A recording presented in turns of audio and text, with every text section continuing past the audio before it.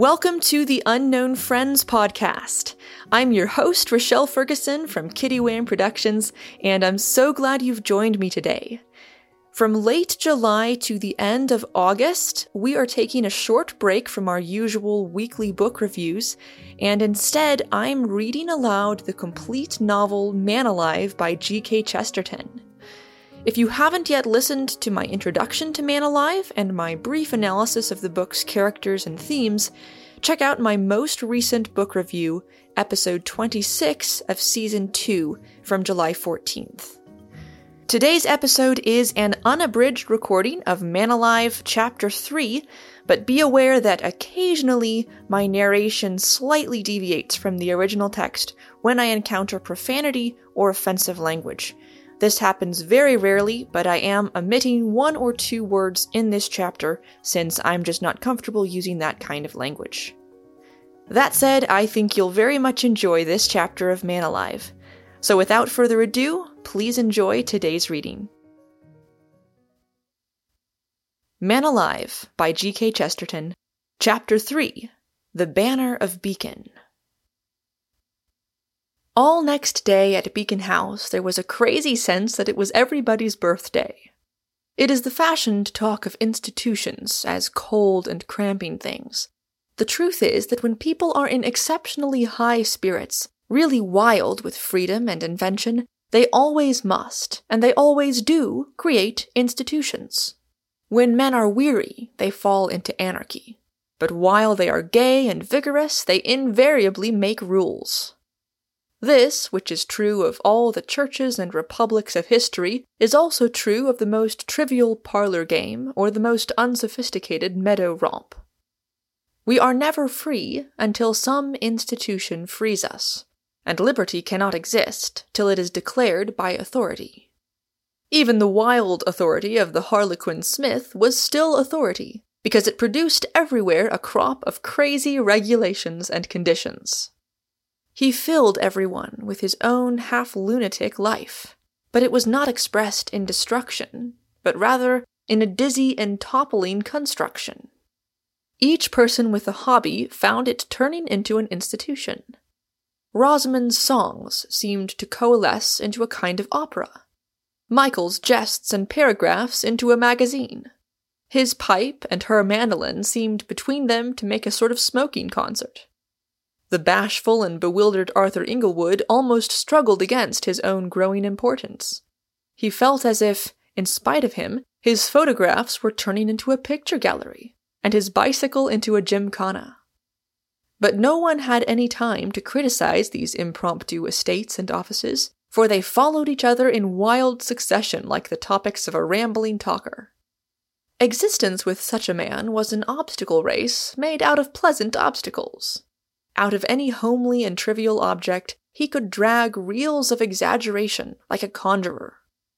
Nothing could be more shy and impersonal than poor Arthur's photography, yet the preposterous Smith was seen assisting him eagerly through sunny morning hours, and an indefensible sequence described as moral photography began to unroll about the boarding-house.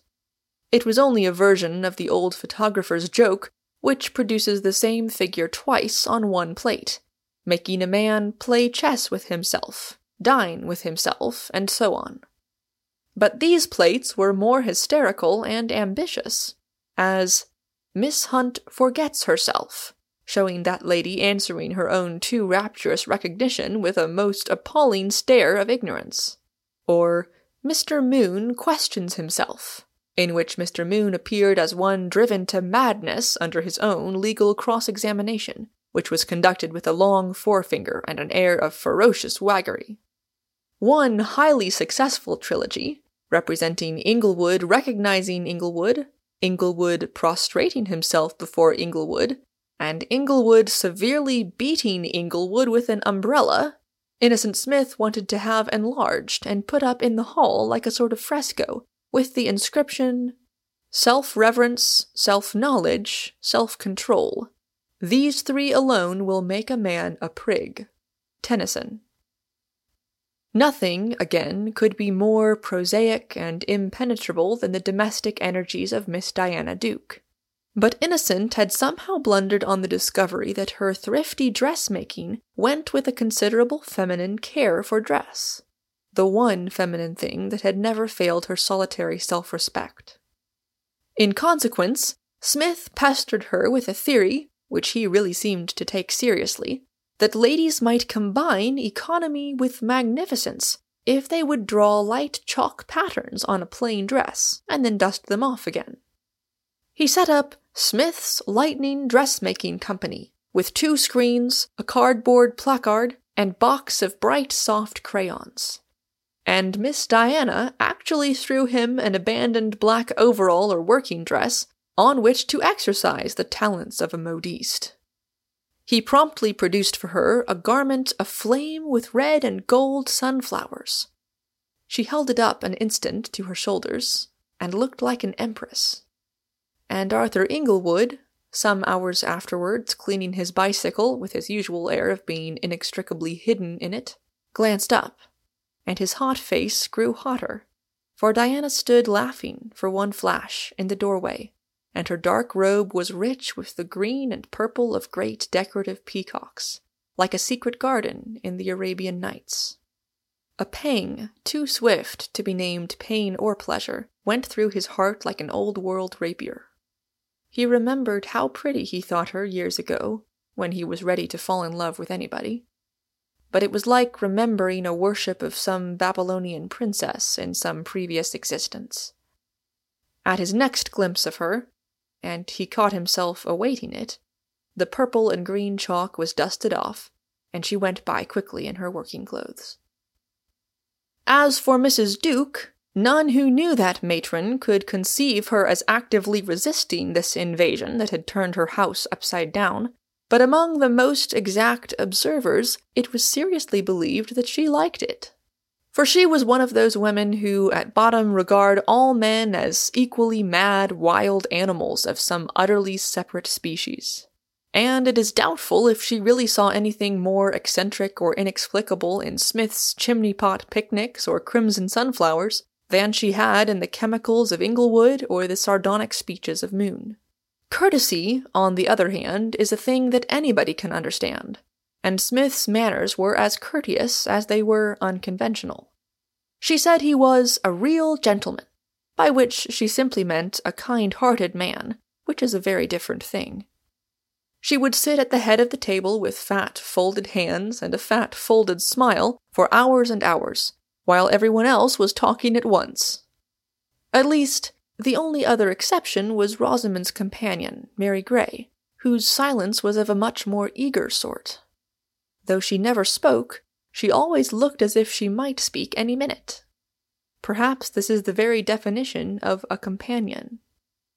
Innocent Smith seemed to throw himself, as into other adventures, into the adventure of making her talk. He never succeeded, yet he was never snubbed. If he achieved anything, it was only to draw attention to this quiet figure, and to turn her, by ever so little, from a modesty to a mystery. But if she was a riddle, everyone recognized that she was a fresh and unspoiled riddle, like the riddle of the sky and the woods in spring. Indeed, though she was rather older than the other 2 girls, she had an early morning ardor, a fresh earnestness of youth, which Rosamond seemed to have lost in the mere spending of money, and Diana in the mere guarding of it. Smith looked at her again and again. Her eyes and mouth were set in her face the wrong way, which was really the right way. She had the knack of saying everything with her face. Her silence was a sort of steady applause. But among the hilarious experiments of that holiday, which seemed more like a week's holiday than a day's, one experiment towers supreme, not because it was any sillier or more successful than the others, but because out of this particular folly flowed all of the odd events that were to follow. All the other practical jokes exploded of themselves and left vacancy.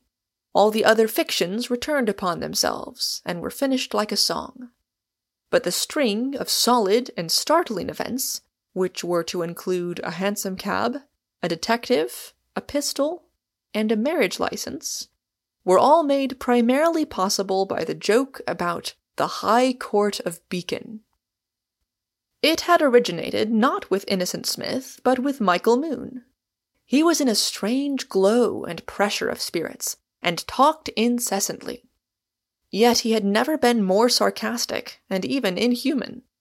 He used his old, useless knowledge as a barrister to talk entertainingly of a tribunal that was a parody on the pompous anomalies of English law.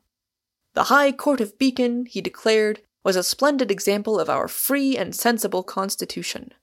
It had been founded by King John in defiance of the Magna Carta, and now held absolute power over windmills, wine and spirit licenses, ladies traveling in Turkey, revision of sentences for dog stealing and parricide, as well as anything whatever that happened in the town of Market Bosworth. The whole 109 seneschals of the High Court of Beacon met once in every 4 centuries. But in the intervals, as Mr. Moon explained, the whole powers of the institution were vested in Mrs. Duke. Tossed about among the rest of the company, however, the High Court did not retain its historical and legal seriousness, but was used somewhat unscrupulously in a riot of domestic detail. If somebody spilt the Worcester sauce on the tablecloth, he was quite sure it was a right, without which the sittings and findings of the court would be invalid. Or if somebody wanted a window to remain shut, he would suddenly remember that none but the 3rd son of the Lord of the Manor of Penge had the right to open it. They even went to the length of making arrests and conducting criminal inquiries. The proposed trial of Moses Gould for patriotism was rather above the heads of the company, especially of the criminal, but the trial of Inglewood on a charge of photographic libel, and his triumphant acquittal upon a plea of insanity, were admitted to be in the best tradition of the court. But when Smith was in wild spirits, he grew more and more serious, not more and more flippant like Michael Moon. This proposal of a private court of justice, which Moon had thrown off with the detachment of a political humorist, Smith really caught hold of with the eagerness of an abstract philosopher. It was by far the best thing they could do, he declared, to claim sovereign powers even for the individual household. "You believe in home rule for Ireland. I believe in home rule for homes," he cried eagerly to Michael. "It would be far better if every father could kill his son, as with the old Romans. It would be better because nobody would be killed. Let's issue a Declaration of Independence from Beacon House. We could grow enough greens in that garden to support us, and when the tax collector comes, let's tell him we're self-supporting and play on him with the hose. Well, perhaps, as you say, we couldn't very well have a hose, as that comes from the main, but we could sink a well in this chalk, and a lot could be done with water jugs. Let this really be Beacon House. Let's light a bonfire of independence on the roof, and see house after house answering it across the valley of the Thames. Let us begin the League of the Free Families. Away with local government, a fig for local patriotism. Let every house be a sovereign state, as this is, and judge its own children by its own law, as we do by the Court of Beacon. Let us cut the painter and begin to be happy together, as if we were on a desert island." "I know that desert island," said Michael Moon. "It only exists in the Swiss Family Robinson. A man feels a strange desire for some sort of vegetable milk, and crash comes down some unexpected coconut from some undiscovered monkey. A literary man feels inclined to pen a sonnet, and at once an officious porcupine rushes out of a thicket and shoots out one of his quills." "Don't you say a word against the Swiss Family Robinson," cried Innocent with great warmth. "It mayn't be exact science, but it's dead accurate philosophy. When you're really shipwrecked, you do really find what you want.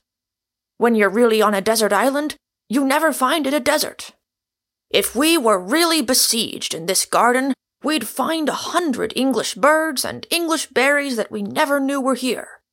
If we were snowed up in this room, we'd be the better for reading scores of books in that bookcase that we didn't even know are there. We'd have talks with each other, good, terrible talks that we shall go to the grave without guessing. We'd find materials for everything, christening, marriage, or funeral. Yes, even for a coronation, if we didn't decide to be a republic."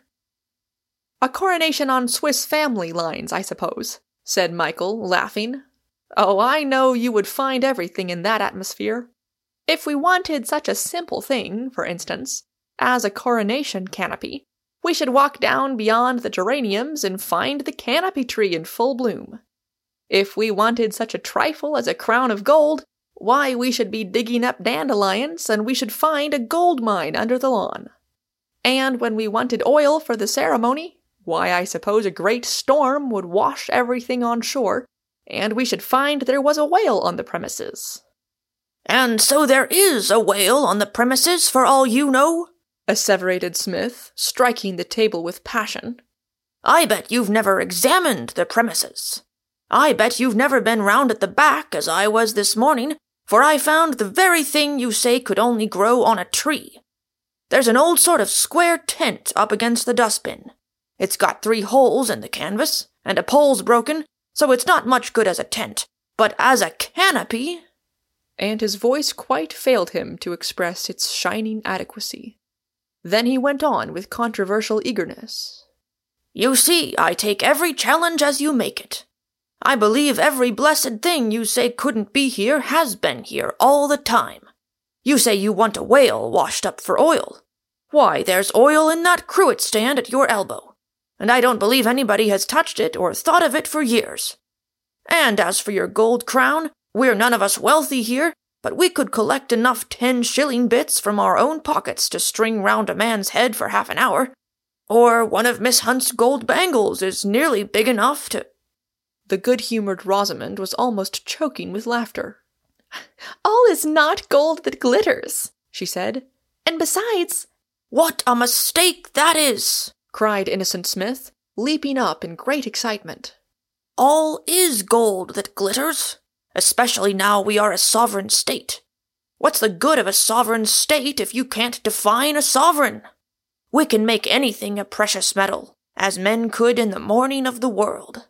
They didn't choose gold because it was rare. Your scientists can tell you 20 sorts of slime much rarer. They chose gold because it was bright, because it was a hard thing to find, but pretty when you found it. You can't fight with golden swords or eat golden biscuits. You can only look at it. And you can look at it out here. With one of his incalculable motions, he sprang back and burst open the doors into the garden. At the same time also, with one of his gestures that never seemed at the instant so unconventional as they were, he stretched out his hand to Mary Grey, and led her out onto the lawn as if for a dance. The French windows, thus flung open, let in an evening even lovelier than that of the day before. The west was swimming with sanguine colors, and a sort of sleepy flame lay across the lawn. The twisted shadows of the 1 or 2 garden trees showed upon this sheen not grey or black as in common daylight, but like arabesques written in vivid violet ink on some page of eastern gold. The sunset was one of those festive and yet mysterious conflagrations, in which common things, by their colors, remind us of costly or curious things. The slates upon the sloping roof burned like the plumes of a vast peacock, in every mysterious blend of blue and green. The red-brown bricks of the wall glowed with all the October tints of strong ruby and tawny wines. The sun seemed to set each object alight with a different colored flame, like a man lighting fireworks. And even Innocent's hair, which was of a rather colorless fairness, seemed to have a flame of pagan gold on it as he strode across the lawn towards the one tall ridge of rockery. What would be the good of gold, he was saying, if it did not glitter? Why should we care for a black sovereign any more than for a black sun at noon? A black button would do just as well. Don't you see that everything in this garden looks like a jewel? And will you kindly tell me what is the good of a jewel, except that it looks like a jewel? Leave off buying and selling, and start looking. Open your eyes, and you'll wake up in the New Jerusalem. All is gold that glitters. Tree and tower of brass. Rolls the golden evening air down the golden grass. Kick the cry to Jericho, how yellow mud is sold. All is gold that glitters, for the glitter is the gold." "And who wrote that?" asked Rosamond, amused. "No one will ever write it," answered Smith, and cleared the rockery with a flying leap. "Really," said Rosamond to Michael Moon, "he ought to be sent to an asylum. Don't you think so?" "I beg your pardon?" inquired Michael, rather somberly. His long, swarthy head was dark against the sunset, and either by accident or mood, he had the look of something isolated and even hostile amid the social extravagance of the garden. "I only said Mr. Smith ought to go to an asylum," repeated the lady. The lean face seemed to grow longer and longer, for Moon was unmistakably sneering.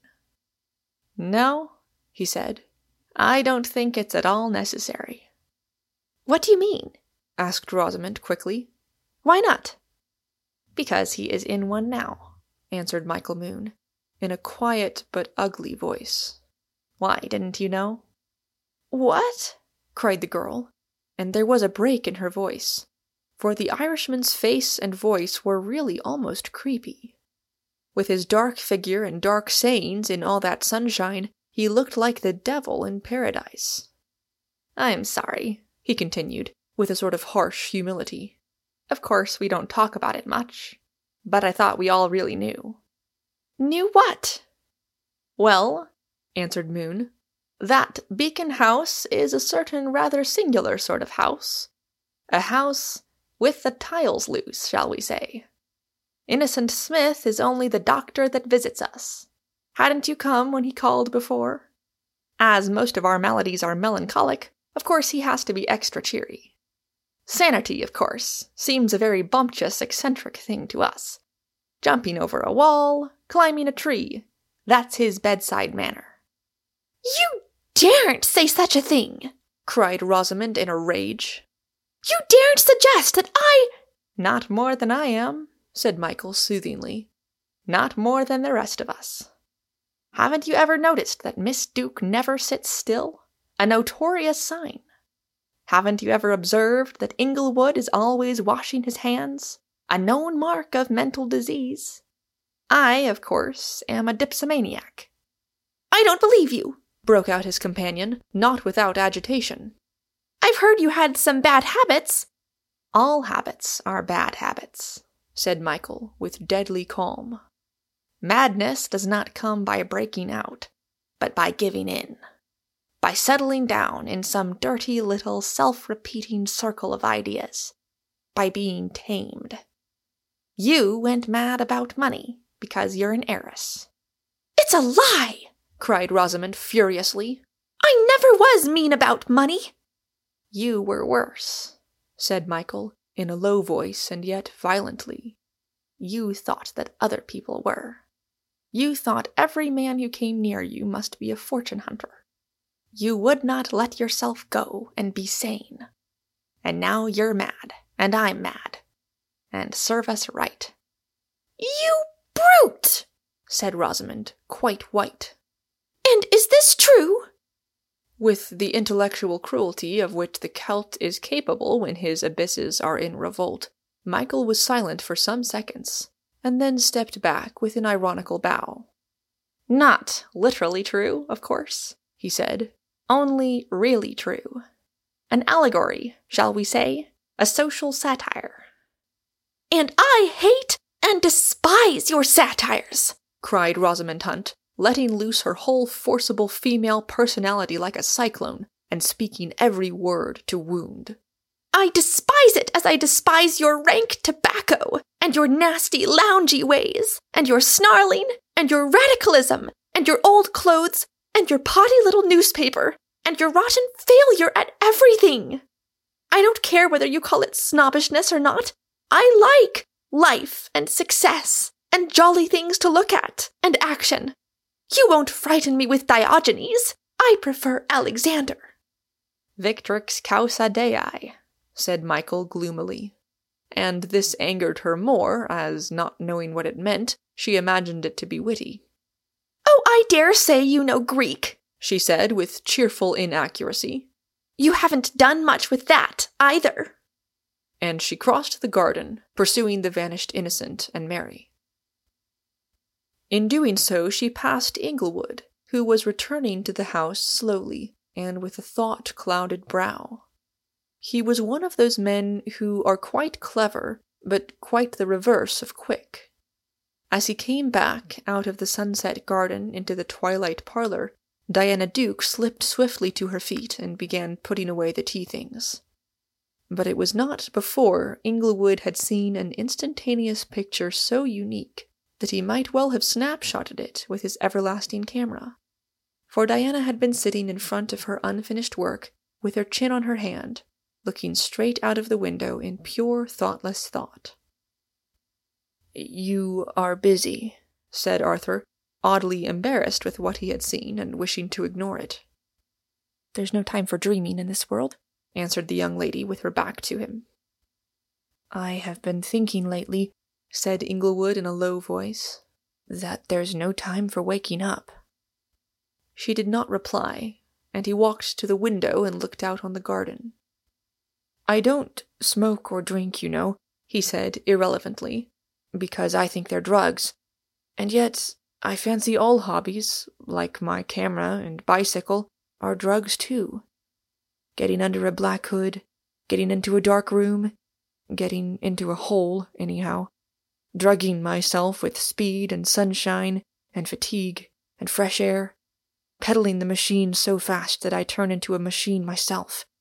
That's the matter with all of us. We're too busy to wake up." "Well," said the girl solidly, "what is there to wake up to?"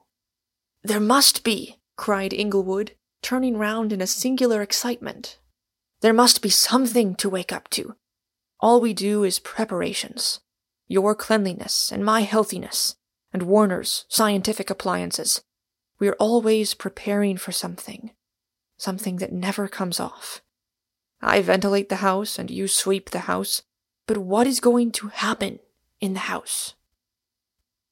She was looking at him quietly, but with very bright eyes, and seemed to be searching for some form of words which she could not find. Before she could speak, the door burst open, and the boisterous Rosamond Hunt, in her flamboyant white hat, boa, and parasol, stood framed in the doorway. She was in a breathing heat, and on her open face was an expression of the most infantile astonishment. "Well, here's a fine game," she said, panting. "What am I to do now, I wonder? I've wired for Dr. Warner. That's all I can think of doing." "What is the matter?" asked Diana rather sharply, but moving forward like one used to be called upon for assistance.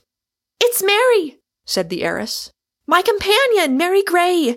That cracked friend of yours called Smith has proposed to her in the garden after 10 hours' acquaintance, and he wants to go off with her now for a special license." Arthur Inglewood walked to the open French windows and looked out on the garden, still golden with evening light. Nothing moved there but a bird or two hopping and twittering. But beyond the hedge and railings, in the road outside the garden gate, a hansom cab was waiting, with the yellow Gladstone bag on top of it. That concludes today's chapter reading. As always, I'm your host, Rochelle Ferguson from Kitty Wham Productions, and you can learn more about me, my podcast, and my writing by visiting my website, kittywhamproductions.com. Thanks for listening, and tune in again this Saturday, July 31st, for Chapter 4.